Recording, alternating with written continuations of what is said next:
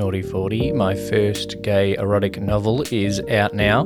Tom isn't ready to turn 40, with the middle-aged spread starting to take hold and his family upping the pressure for him to settle down.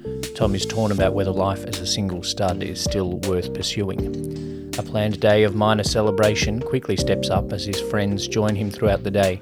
As they reminisce, Tom is reminded of some of his hottest sexual conquests, from the night he lost his virginity in the back room of a club to the moment one of his workmates crossed the line after a few beers. With the help of a night with his closest friends, who get unexpectedly closer, Tom realises that while life might not begin at 40 for a 21st century gay man, it isn't the end of the world. Naughty 40, my first gay erotic novel by Liam Williams, available on my website, liamwilliams.com.au/store.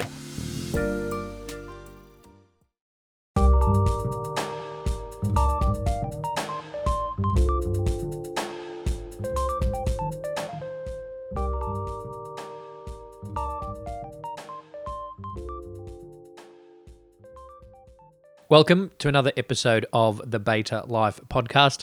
I'm your host, Liam Williams. If you haven't yet subscribed to this podcast, make sure you do so that you don't miss any future episodes.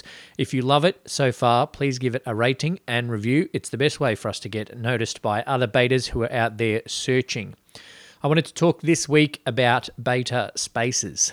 We all have our favourite bait space, whether it's the chair at our computer desk, the couch in the lounge room, or in the bed. We've all got our favourite spot for it. Don't get me wrong, a proper beta isn't limited to just their favourite spot. They can get it done just about anywhere, and I certainly have. But if we get the choice, we're always going to default to our favourite. For me, like I'm sure some of you out there as well, there's not one specific spot that I always try to get to. It really depends on my mood and the kind of session that I'm about to have. Those three spots I listed above are the top three, without a doubt. The computer desk, the couch in the lounge room, and in bed. They're my top three favourites.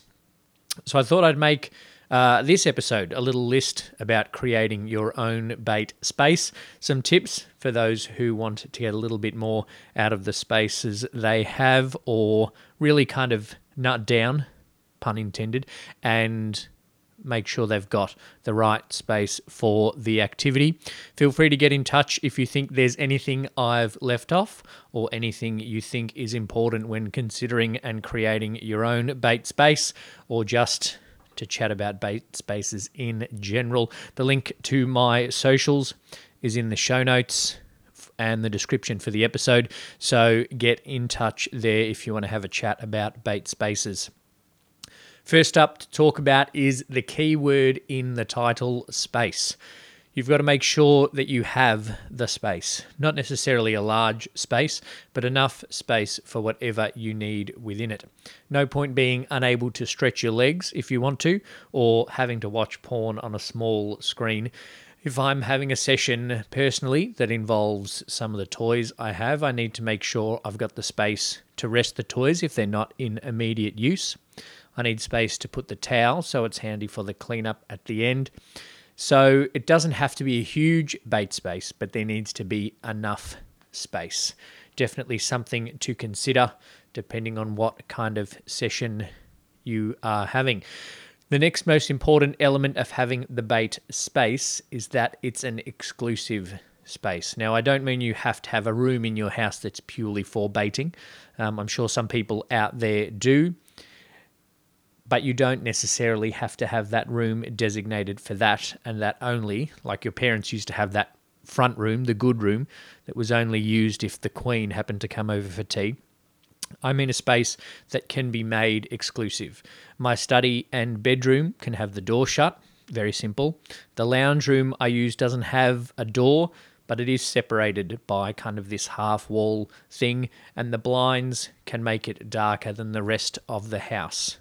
Baiting is a private activity, even when done with company. You want to feel comfortable and relaxed so that you can get into the bait. That's much easier to do if you're feeling safe and secure in your space. It also reduces the likelihood of getting caught, which isn't something we want to have to worry about if we're going to be enjoying ourselves. The next thing about setting up your bait space is supplies. This relates a little bit to the space I talked about earlier. Toys, lube, porn, towel, computer, whatever you need to have your session. The towel or the cleanup is, I think, the most important thing to have the space for and to have handy. There's nothing worse than coming and then having to do that weird hunched over walk to get something, hoping your cum doesn't drip off your body all over the carpet on the way to get there. Have a think about what kind of session you're having first before you start, and that will inform your supplies as well. What I need to prep before my session depends on which space I'm in. If I'm jerking off in the lounge room, I'll decide beforehand if I need the fleshlight and the lube, which are kept in the bedroom, or if I just need the laptop.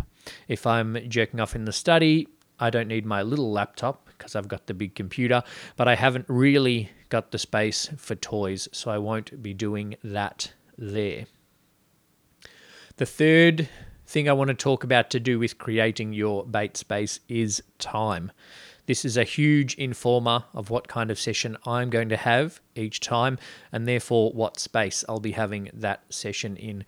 If I know I've got the house to myself for a few hours, then the theatre room with the big TV is the best option.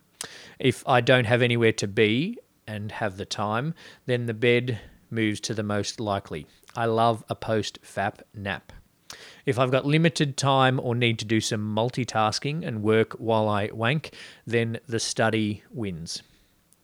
So in discussing those three things about the space for your baiting, it's clear that they kind of work in with each other. The amount of time that you might have might help to decide what space you're going to use, or the space that you're using might influence the kind of session that you're having. But it's something to think about when you're considering your baiting, if making sure that you've got the space set up correctly.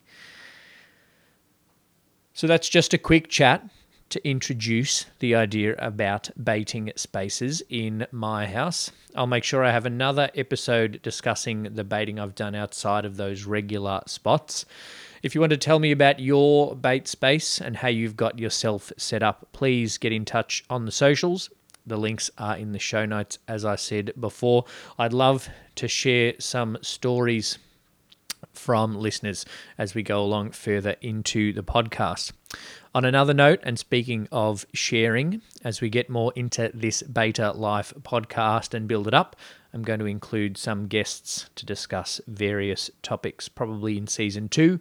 I'll get through all these little introductions of topics with myself and then get the word out and get chatting to some other baiters. If you're listening and would like to get involved, please let me know. With the wonders of the internet, I could end up with guests all over the world, which would be great to chat to people out there listening. Thanks for listening to another episode of the Beta Life podcast. As always, I hope you enjoyed it. If you did, make sure you hit the subscribe button and give us a rating and review to help other baiters find it. Share it with your other bait buddies. And as always, happy baiting.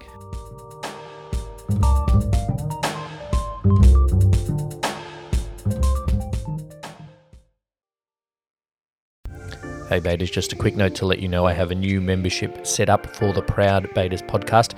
If you'd like early access to these episodes, then you can sign up as a member with the link in the episode description. Your support goes a long way to helping Sean and I keep the podcast running and making sure we are doing the work with the beta community to get the word out there. Thanks again for listening and happy baiting.